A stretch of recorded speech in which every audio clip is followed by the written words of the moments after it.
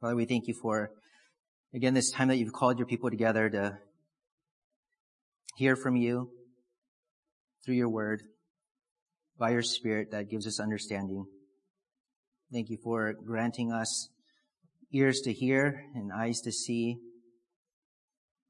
We pray for those who do not have ears to hear and eyes to see, that you would grant them repentance and faith, open their deaf ears and blind eyes to see and behold your Son, the Lord Jesus Christ, and to be born again by your Spirit, to understand these glorious truths that are life-transforming, and bring you from death to life, out of darkness into light, and the power of your word in us and through us. And we thank you for saving us through your Son. And we pray for those who are here that don't know Christ, that you would work even in their hearts and minds now to hear your word and hear your truth, and that would bring them to submission under it, that they would be known as those who were dead in their trespasses and sins, that they would find all their hope in you. And we pray these things in your Son's name. Amen. In Romans 9, verses 1 through 5, Apostle Paul writes, I'm telling the truth in Christ. I'm not lying. My conscience testifies with me in the Holy Spirit that I have great sorrow and unceasing grief in my heart. For I could wish that I myself were accursed, separated from Christ for the sake of my brothers, my kinsmen according to the flesh, who are Israelites, to whom belongs the adoption as sons, and the glory, and the covenants, and the giving of the law, and the temple service, and the promises, whose are the fathers, and from whom is the Christ, according to the flesh, who is God over all, blessed forever. Amen. I've titled this sermon, A Heart of Love. And this is really Paul's heart of love in light of Israel's heartbreaking unbelief. Despite all the unique advantages that they were given, privileges that go beyond any other nation, we still find Israel here rejecting the Messiah, turning their backs to God. We have to ask, why Israel? Why did God choose Israel? Why did God choose Israel out of all the other nations to be his special and unique nation? Well, Deuteronomy 7, 6 through 8 says, For you are a holy people to Yahweh your God. Yahweh your God has chosen you to be a people for his own treasured possession out of all the peoples who are on the face of the earth. Yahweh did not set his affection on you, nor choose you because you were more in number than any of the peoples, for you were the fewest of all peoples, but because Yahweh loved you. Out of God's own sovereign love and the good pleasure of his will, he determined to set his affection upon the nation of Israel. This was unconditional. And why did God choose the nation of Israel? What were they to do? Well, God raised up Israel to be witnesses about him to the nations. They were to proclaim the existence and excellencies of the one true and living God. They were to make God known in this world. They are those who were to preserve and transmit God's word as well. Romans chapter 3 verse 2 says, they were entrusted with the oracles of God. They were entrusted with divine truth revealed through the prophets to them, and they were to steward his word and to proclaim it, again, to all the nations, to the world. They were also to be a demonstration of God's judgment of sin, of God's justice and his righteous anger toward those who would refuse to repent or those who would rebel or disobey him. And we see this in Israel's history. Israel continued in patterns of wickedness. The Lord would respond with various forms of divine judgment, which included drought and famine and plague, pestilence, invasion, exile. This was evident to the surrounding nations as God would act upon his chosen nation, Israel, in these ways. We were also to be a demonstration not only of God's judgment of sin, but also of God's grace toward those who would repent from sin. Exodus 34 verses 6 and 7 says, Yahweh God, compassionate and gracious, slow to anger and abounding in loving kindness and truth, who keeps loving kindness for thousands, who forgives iniquity, transgression, and sin. Yet he will by no means leave the guilty unpunished. So we see that It's a demonstration of God's grace towards the nation as well, that he will forgive their iniquity, transgression, and sin. We also know that God chose Israel to be a nation that would demonstrate his faithfulness.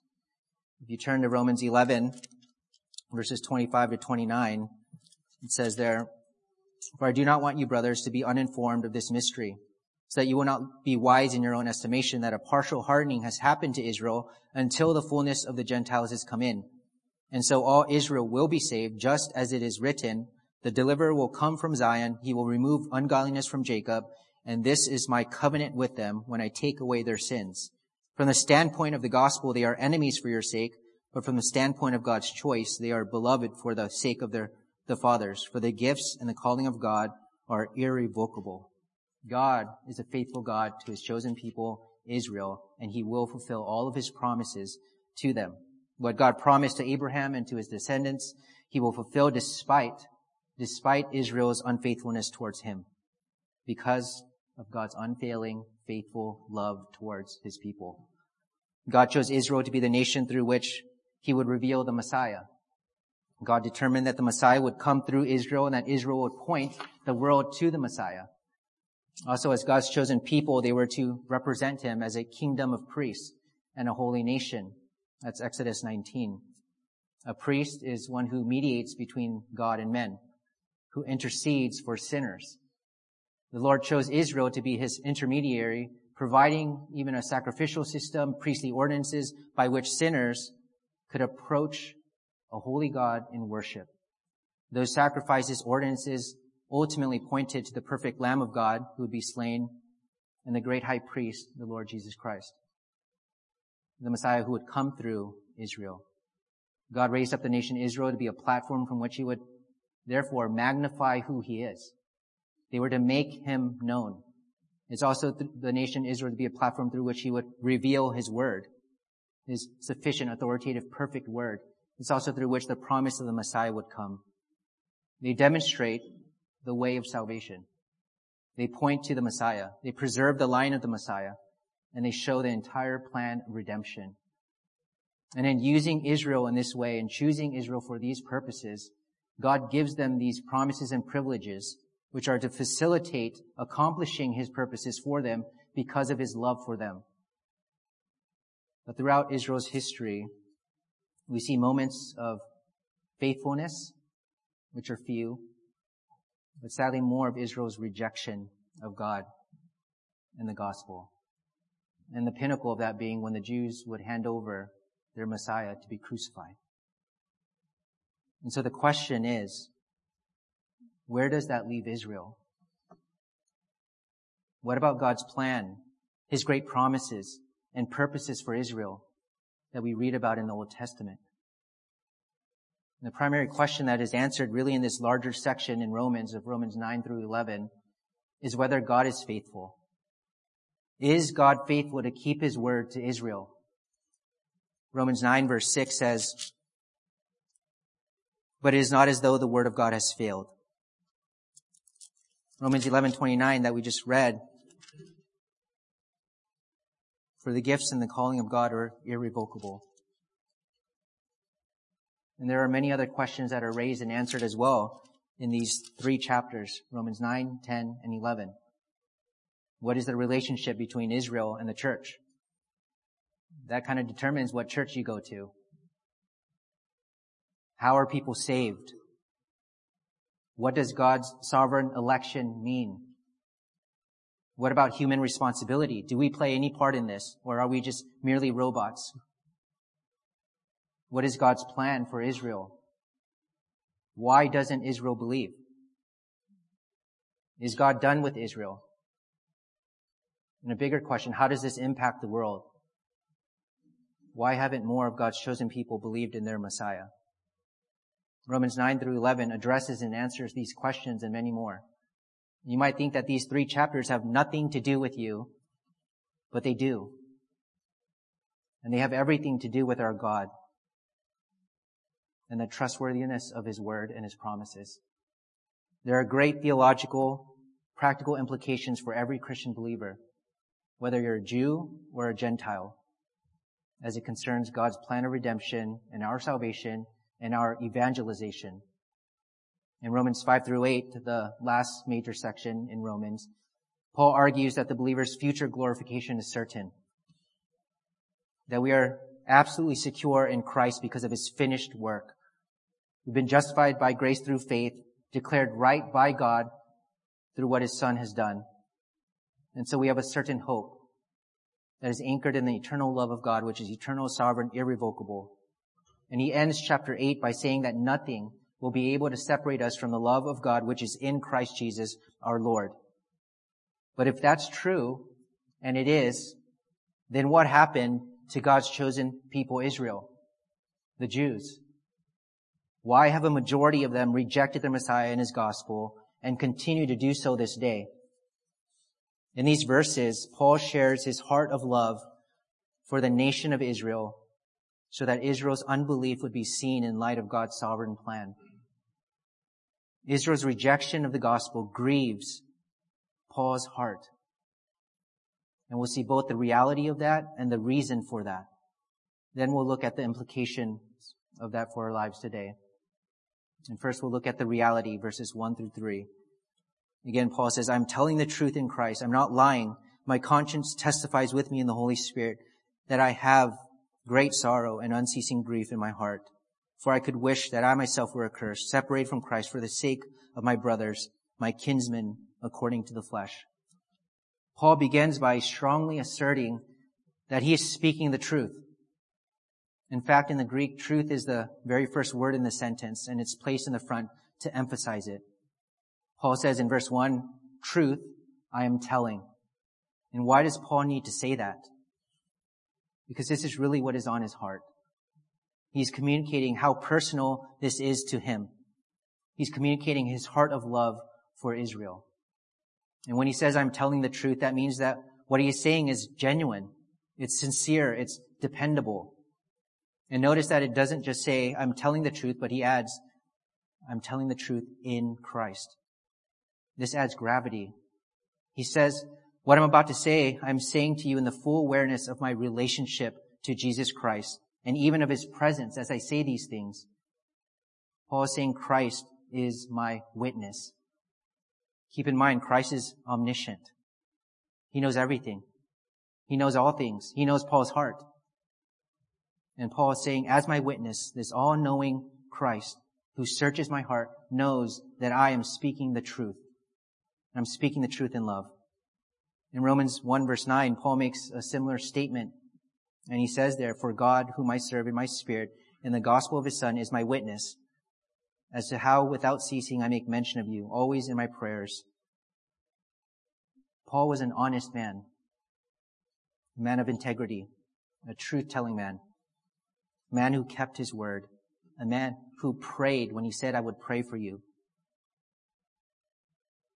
And what this reveals is that he really cared about them, and that his heart was filled with love for all people. He really cared about the people of Israel, and he calls Christ here as his witness. Paul makes a positive assertion, and then he makes a negative denial to make his point absolutely clear. He says, not only am I telling the truth, but he says, I am not lying.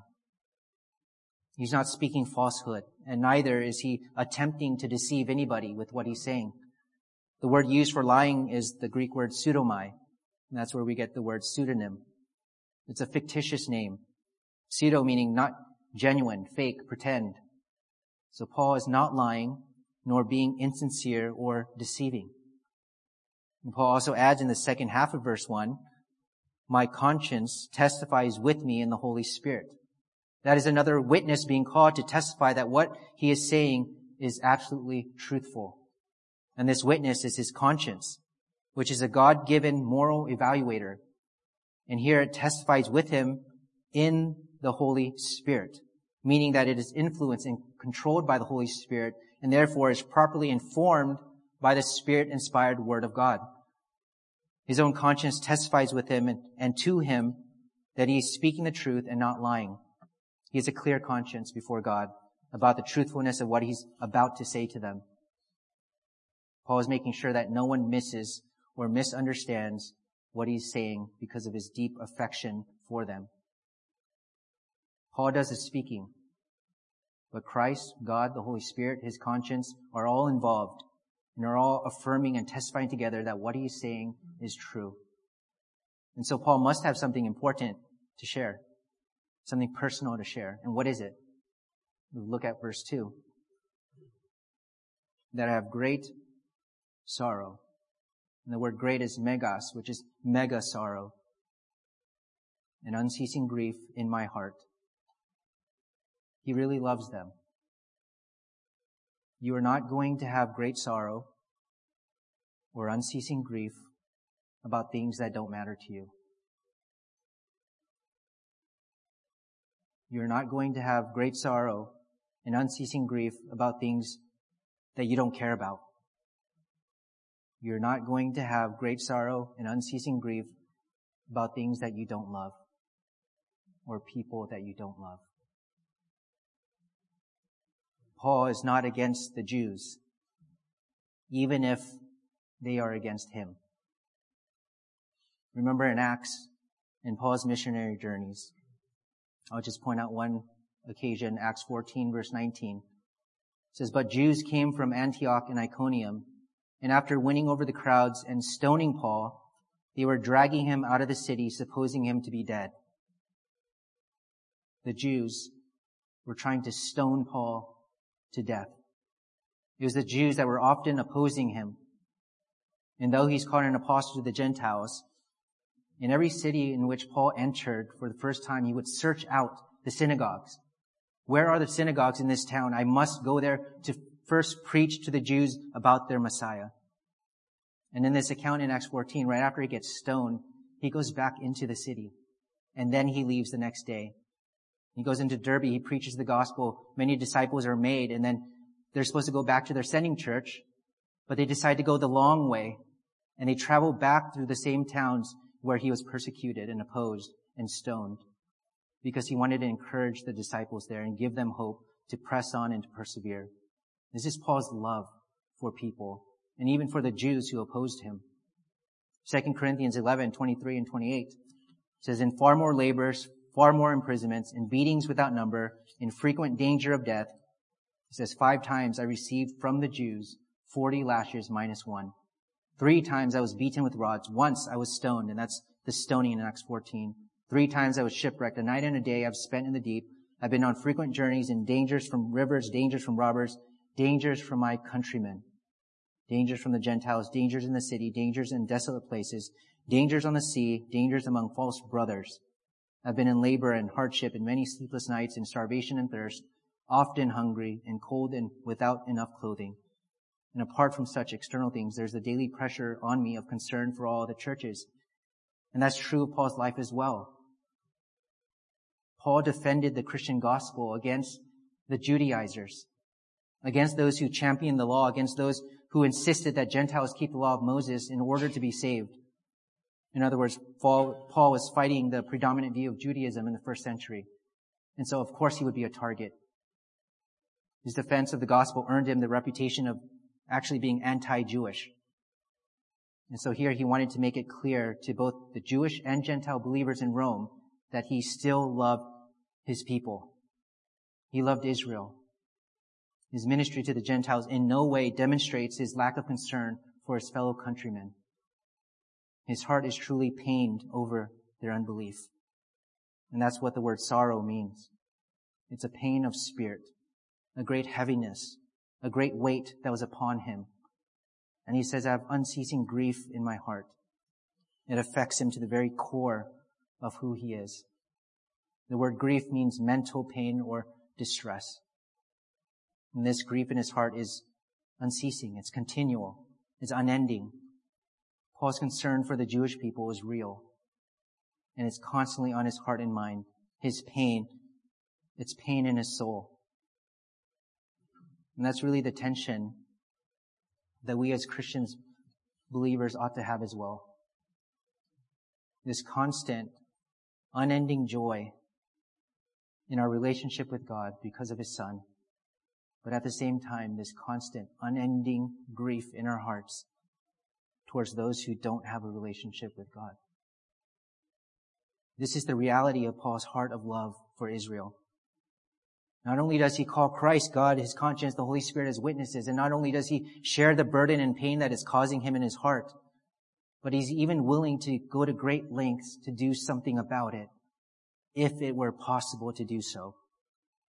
Notice verse 3. For I could wish that I myself were accursed, separated from Christ for the sake of my brothers, my kinsmen according to the flesh. Now obviously this is not possible, which is why Paul says, I could wish, and not I do wish. Even the verb tense implies a hypothetical situation. In other words, Paul is not actually saying, God, damn me, so that they can be saved. Paul is not literally expressing this wish, since he has just stated in Romans chapter 8 his conviction that nothing could separate him from God's love in Christ, not even ourselves. It's not possible. No condemnation for those who are in Christ Jesus, and no separation from the love of God for those who are in Christ Jesus. The believer's salvation is eternally secure in Christ. What Paul is doing here is entertaining such a wish if it could possibly be granted.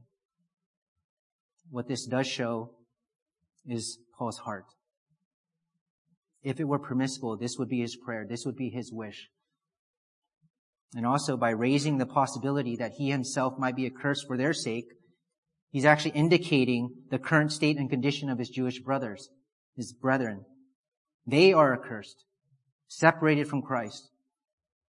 And that is why he is in great sorrow. That is why he has unceasing grief in his heart. Paul says in Romans 10 verse 1, brothers, my heart's desire and my prayer to God for them is for their salvation. He longs for and desires and prays for their salvation. He says in Romans 11 verse 14, as he describes his ministries to the Gentiles, that perhaps God will even use that. And he says, if somehow I might move to jealousy my fellow countrymen and save some of them. This was Paul's heart. Unrelenting passion for the salvation of his people. And this is also true of Moses and his heart for his people.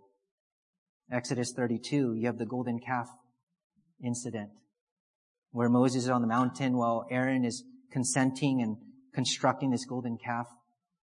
And they fall down and worship it, not as a replacement of Yahweh, but as Yahweh itself. And God is rightly angered. And it says in Exodus 32, 30 to 32, now it happened on the next day that Moses said to the people, you yourselves have committed a great sin, but now I'm going up to Yahweh. Perhaps I can make atonement for your sin. Then Moses returned to Yahweh and said, alas, this people has committed a great sin and they have made gods of gold for themselves. But now, if you will forgive their sin, but if not, blot me out from your book which you have written. Moses is not saying, look, I want to be with my Jewish brothers more than I want to be with you, God. So if you're not going to save them, don't save me. That's not what he's saying. He's offering himself as an exchange. He's saying, if you won't forgive them, then don't forgive me and forgive them instead. And God says in verse 33, Exodus 32, Yahweh said to Moses, whoever has sinned against me, I will blot him out of my book. And the book here is referring to the book of the living. It's the book of life. It's the book in which the names of the righteous are written. God says no to Moses. But this shows his heart as he pleads for their forgiveness. And if permissible, he would take their place. This is the heart of someone who loves people, modeled by Moses, modeled by Paul. And that's what we see in Romans 9 verse 3. That if Paul he could himself be accursed. That means damned to hell, cut off, separated from Christ forever. If Paul could, he would give up his salvation for his brothers, his kinsmen according to the flesh. This is a reference to the Jewish people, to the Israelites. Kinsman is a way of referring to his fellow countrymen. And Paul is Jewish, and he identifies himself with his people here. What causes great sorrow and unceasing grief in Paul's heart is that so many of his fellow Jews are unsaved. This has to do with Israel's unbelief. Israel's unbelief concerned Paul's heart. And Paul here is expressing the reality of his heart of love for Israel, that if he could, he would give up his own salvation if that were possible. If that would mean salvation would come to his people, Israel. Galatians 3:13 says, Christ redeemed us from the curse of the law, having become a curse for us. What Paul could never, ever have done for his people, Jesus did. For our sake, he made him who knew no sin to be sin on our behalf so that we might become the righteousness of God in him. 2 Corinthians 5:21. Paul could only wish to be accursed and separated from Christ to save others. Christ actually became a curse to save his people from their sins. What Paul is describing and modeling here is Christ-like sacrificial love for people. A love that wants to see people come to know God. Paul's love for Israel is personal, it's genuine, it's humble, it's sincere. They are his kinsmen according to the flesh, which is why their unbelief is heartbreaking to Paul. Israel's rejection of the gospel grieves Paul's heart unceasingly. This is the reality of his heart of love for them. Next, we'll see the reason, verses 4 and 5. It says, who are Israelites, to whom belongs the adoption as sons, and the glory and the covenants and the giving of the law and the temple service and the promises, whose are the fathers, and from whom is the Christ according to the flesh, who is God over all, blessed forever. Amen. The reason why Paul is heartbroken over them is because of their special relationship to God. Because of Israel's unique advantages, because of all that they had been given and had access to. Verse 4 connects back to verse 3, clarifies who his kinsmen according to the flesh are. It says, who are Israelites. He begins by saying they are Israelites. This identifies the name of God's people. It describes their relationship to God and his unique promises to them. It means those who belong to Israel. Where did the name Israel come from? It was given by God to Jacob. It means a prince with God. Later, this word Israel was applied to his descendants, and it describes the descendants of Jacob as those God especially chose to be his very own, to belong to him, and to be a part of his plan. What this is saying is that these are God's special people, uniquely called by God to be his own. They aren't like every other nation. They have a set-apart, unique relationship with Yahweh. Paul goes on to say, to whom belongs the adoption as sons. In the Old Testament, this word adoption described the Jewish nation as a whole, not the individual members within it. The nation was adopted by God. That's why you have in Exodus 4, verse 22, Yahweh saying, Israel, referring to the nation, Israel is my son, my firstborn. In Deuteronomy 14:1, it says, you are the sons of Yahweh, your God. And in Jeremiah 31:9, it says, I am a father to Israel, referring to the nation. I'm a father to the nation Israel. And so the adoption here is when God in the Old Testament adopted the nation of Israel as his own. But it did not mean a promise of salvation to every single Israelite. That's what Paul is going to argue in the rest of Romans chapter 9 through 11. But they are his nation, and he adopted them and brought them into covenant with himself, and he blessed them. They are privileged as a nation, privileged to have his protection, his care, his provision, his oversight. They were uniquely set apart to be his witness nation to the world, to reveal who he is. And Paul goes on and he says, and the glory. What is the glory? It's the Shekinah glory. This is speaking about the presence of God among his people. And that was not given to any other nation or people. God dwelt with them. He was in their midst. God was in their tabernacle, in their temple, in the Holy of Holies. When they came out of Egypt, he gave them his glory and led them. It was the glory that was theirs, and it demonstrated that God dwelt with them and that God was with them. Notice also, it says, and the covenants. They were recipients of the covenants. They were the nation to be blessed, and they were the nation to be a blessing to others. No other nation was given the covenants. Other nations would enter into it through them, but it was given to them. God promised them a nation through Abraham. God promised them blessing through Moses. God promised them eternal glory and a future ultimate king in Christ through David. And even a new covenant was given to them. Jeremiah 31 and Ezekiel 36, God promised a new covenant that would come, that he would take away their heart of stone, give to them a heart of flesh, that he would sprinkle clean water upon them and make them clean. He would write his law in their hearts, and they will obey him. God made covenants to and with Israel for their blessing. And Paul adds in verse 4, in the giving of the law, they were given God's law and given the privilege of being, again, this witness nation that was to live according to the law, that was distinct and separate from every other nation around them. Romans 2:20 says that they have in the law the embodiment of knowledge and of the truth. Romans 3:1 says, then what advantage has the Jew? And Paul says in the very next verse, great in every respect. First of all, they were entrusted with the oracles of God. This is the law of God that was given to Israel, the law of Moses given to him at Sinai. And Paul goes on to say in the temple service, this refers to the whole ceremonial sacrificial system. In other words, they were given a system whereby they could have access to God. All that they could ever need for access to God was given to them and supplied for them. All they ever needed for worship was given to them. And the end of verse 4 says, and the promises. This refers to the many promises God gave to his people, but especially to the messianic promises. Promises referring to Christ. These promises point forward to the saving work of Christ and look forward to his coming kingdom. And this was their hope. God gave them these promises.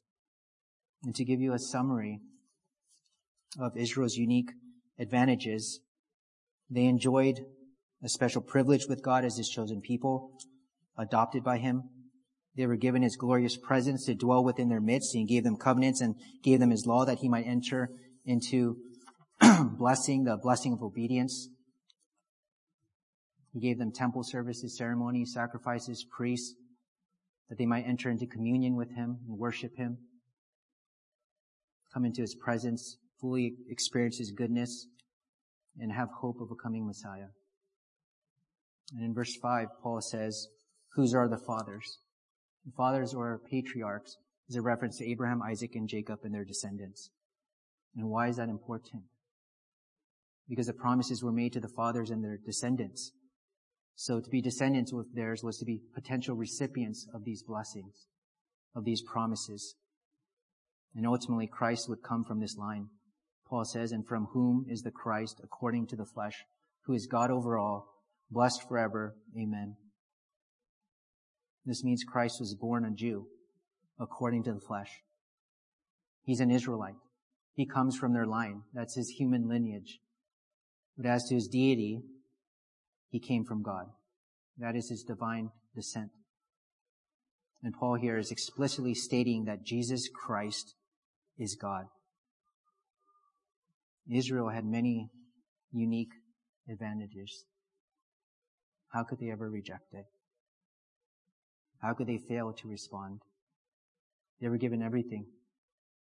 How could they not experience this blessing? The answer is really simple. It's due to their unbelief. And this is Paul's major concern. He loves them because they are his kinsmen. And he has a personal connection and relationship to them. And they are also God's people, and God has a unique relationship with them. And Paul's heart breaks for them because his heart's desire and prayer to God for them is that they may be saved.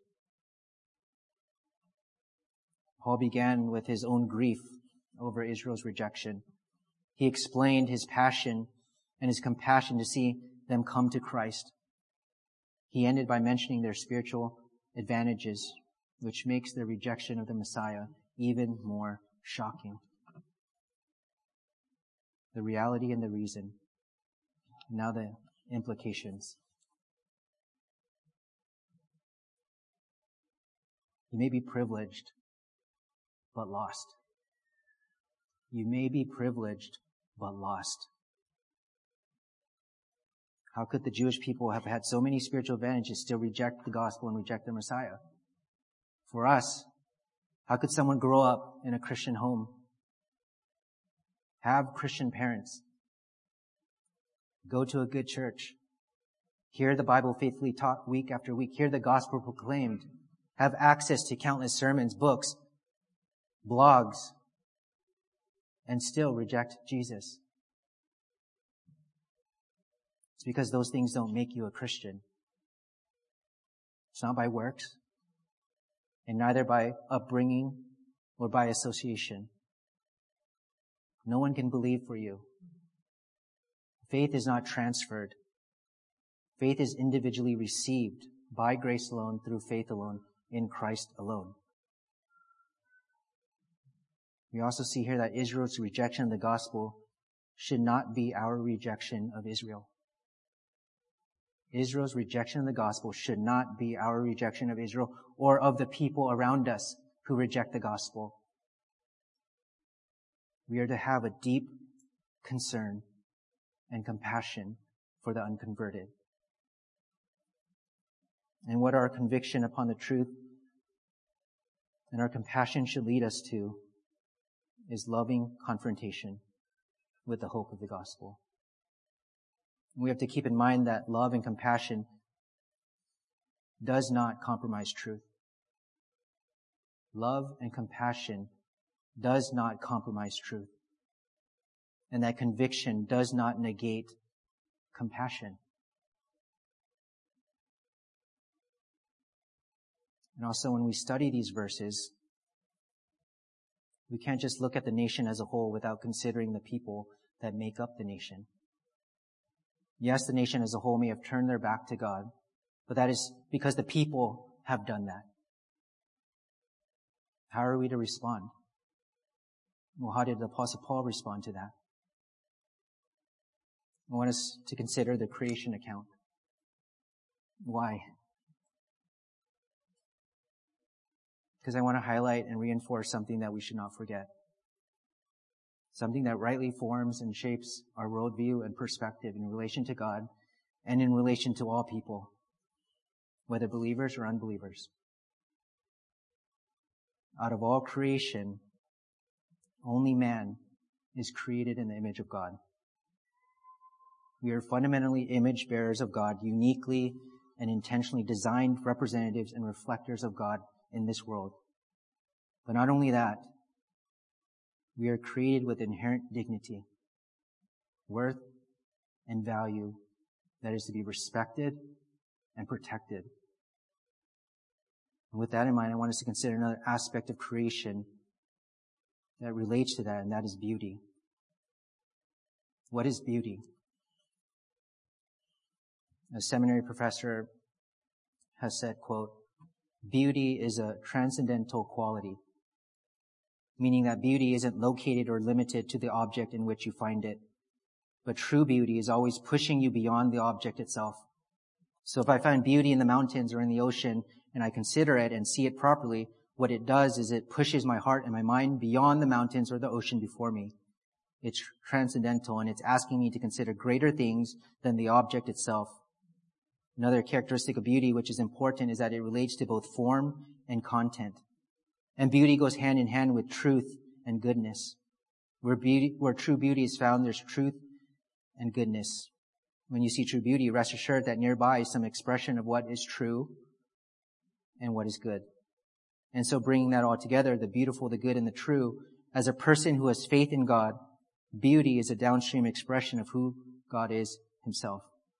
That is why truth and beauty and goodness go together, because they are part of his nature. And that takes us back to the transcendental nature of beauty.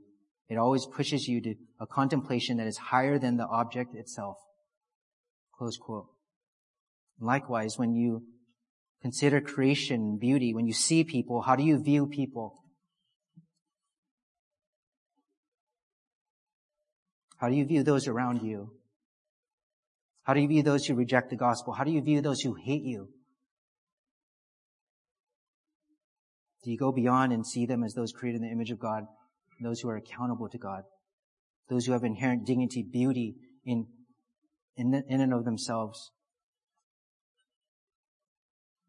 1 Peter 2:17 says we are to honor all people. All people. James 3:9 is speaking about our tongues and our speech. With it we bless our Lord and Father, and with it we curse men who have been made in the likeness of God. As Christians, our lives, our interactions with people, our engagement with the world should be different, and it must be different. There should be a greater compassion and less condemnation and complaining. The image and likeness of God in us points to the God in whose image we are made. When we understand this about mankind and couple that with our sin nature, it should lead us to see and view people in a different light. There should be a proper compassion that is according to truth. This also ties into the beauty that goes with all of God's commands for us, because they are good and true. There's beauty in obedience to God. There's beauty when the gospel goes forth from our lips. Romans 10:15 says, how beautiful are the feet of those who proclaim good news of good things. If we go back to Romans 8, if we believe in the love of God for us, then we will be compelled to love people with the truth, beginning in Romans chapter 9. Paul's deep compassion and passion for his fellow Jews is his burden and concern for their souls. There's clear questions we can ask ourselves. Do we care about the salvation of people?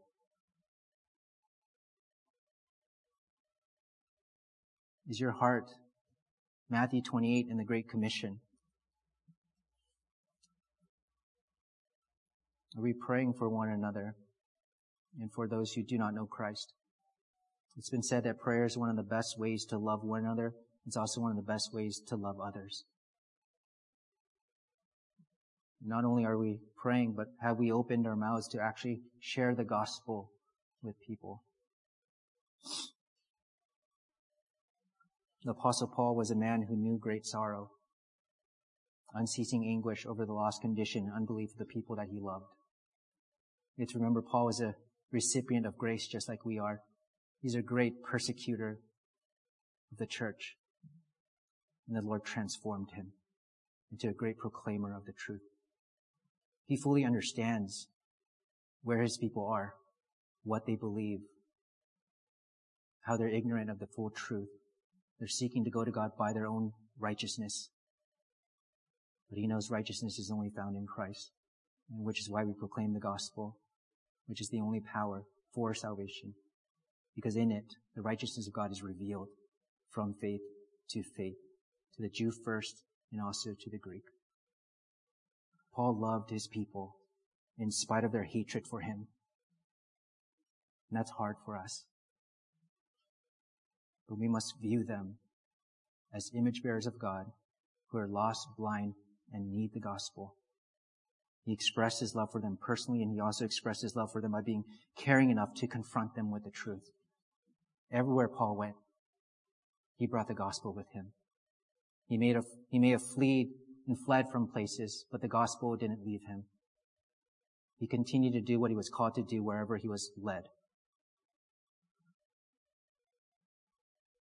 The truth about salvation, the truth about the law, the truth about God's plan, the truth about their religious pride, the truth about their condition, the truth about their unbelief, the wrath of God, he proclaimed to them lovingly, calling them out of it to follow Christ. Paul had a heart of love for Israel because of their unbelief. He wanted them to know the truth about God and for them to be saved. Who is it in our life or our lives that comes to mind? Begin by praying for them. Pray for opportunities to engage them in these very conversations. And share the full gospel with them. The wrath of God and the grace and love and mercy of God. It is the word of God, the word of Christ that saves by his Spirit according to God's will. The love of Christ for us and our commitment to Christ and our conviction upon truth should compel within us this genuine compassion for people. 2 Corinthians 5:14 says, for the love of Christ controls us. Verse 20 of 2 Corinthians 5, so then, with the love of Christ controlling us, because Christ has died for us, so then we are ambassadors for Christ, as God is pleading through us. God is pleading through us. We beg you on behalf of Christ, be reconciled to God. We've been given a ministry of reconciliation. We must proclaim the word of reconciliation, the gospel, the good news of Jesus Christ. It begins by praying for people and having a genuine heart of compassion and passion for their souls, to see what it is that is blinding them from the truth. Remember, our battle is not against flesh and blood. It's not against them. But we know their condition, and we know the hope that they have is only found in Jesus Christ. So may we be faithful to proclaim the good news with compassion, with love. Let's pray. Father, we thank you for your word. We thank you for Paul's example of humility and compassion for his people. We thank you even more for your Son and his example, that he came down from heaven to earth to die in the place of sinners, to save and redeem them from the wrath of God. Father, as recipients of this great blessing and mercy and grace and love, this love that is never failing, irrevocable, eternal, and sovereign, help us to be those who are controlled by this love, your love for us, that we would be faithful ambassadors for you as you are pleading through us, that we would beg others on behalf of Christ to be reconciled to you, because righteousness is only found in your Son, and that is what everyone lacks. Father, thank you for your word. Pray for your word through your Spirit to do what it intends to do in our lives this day.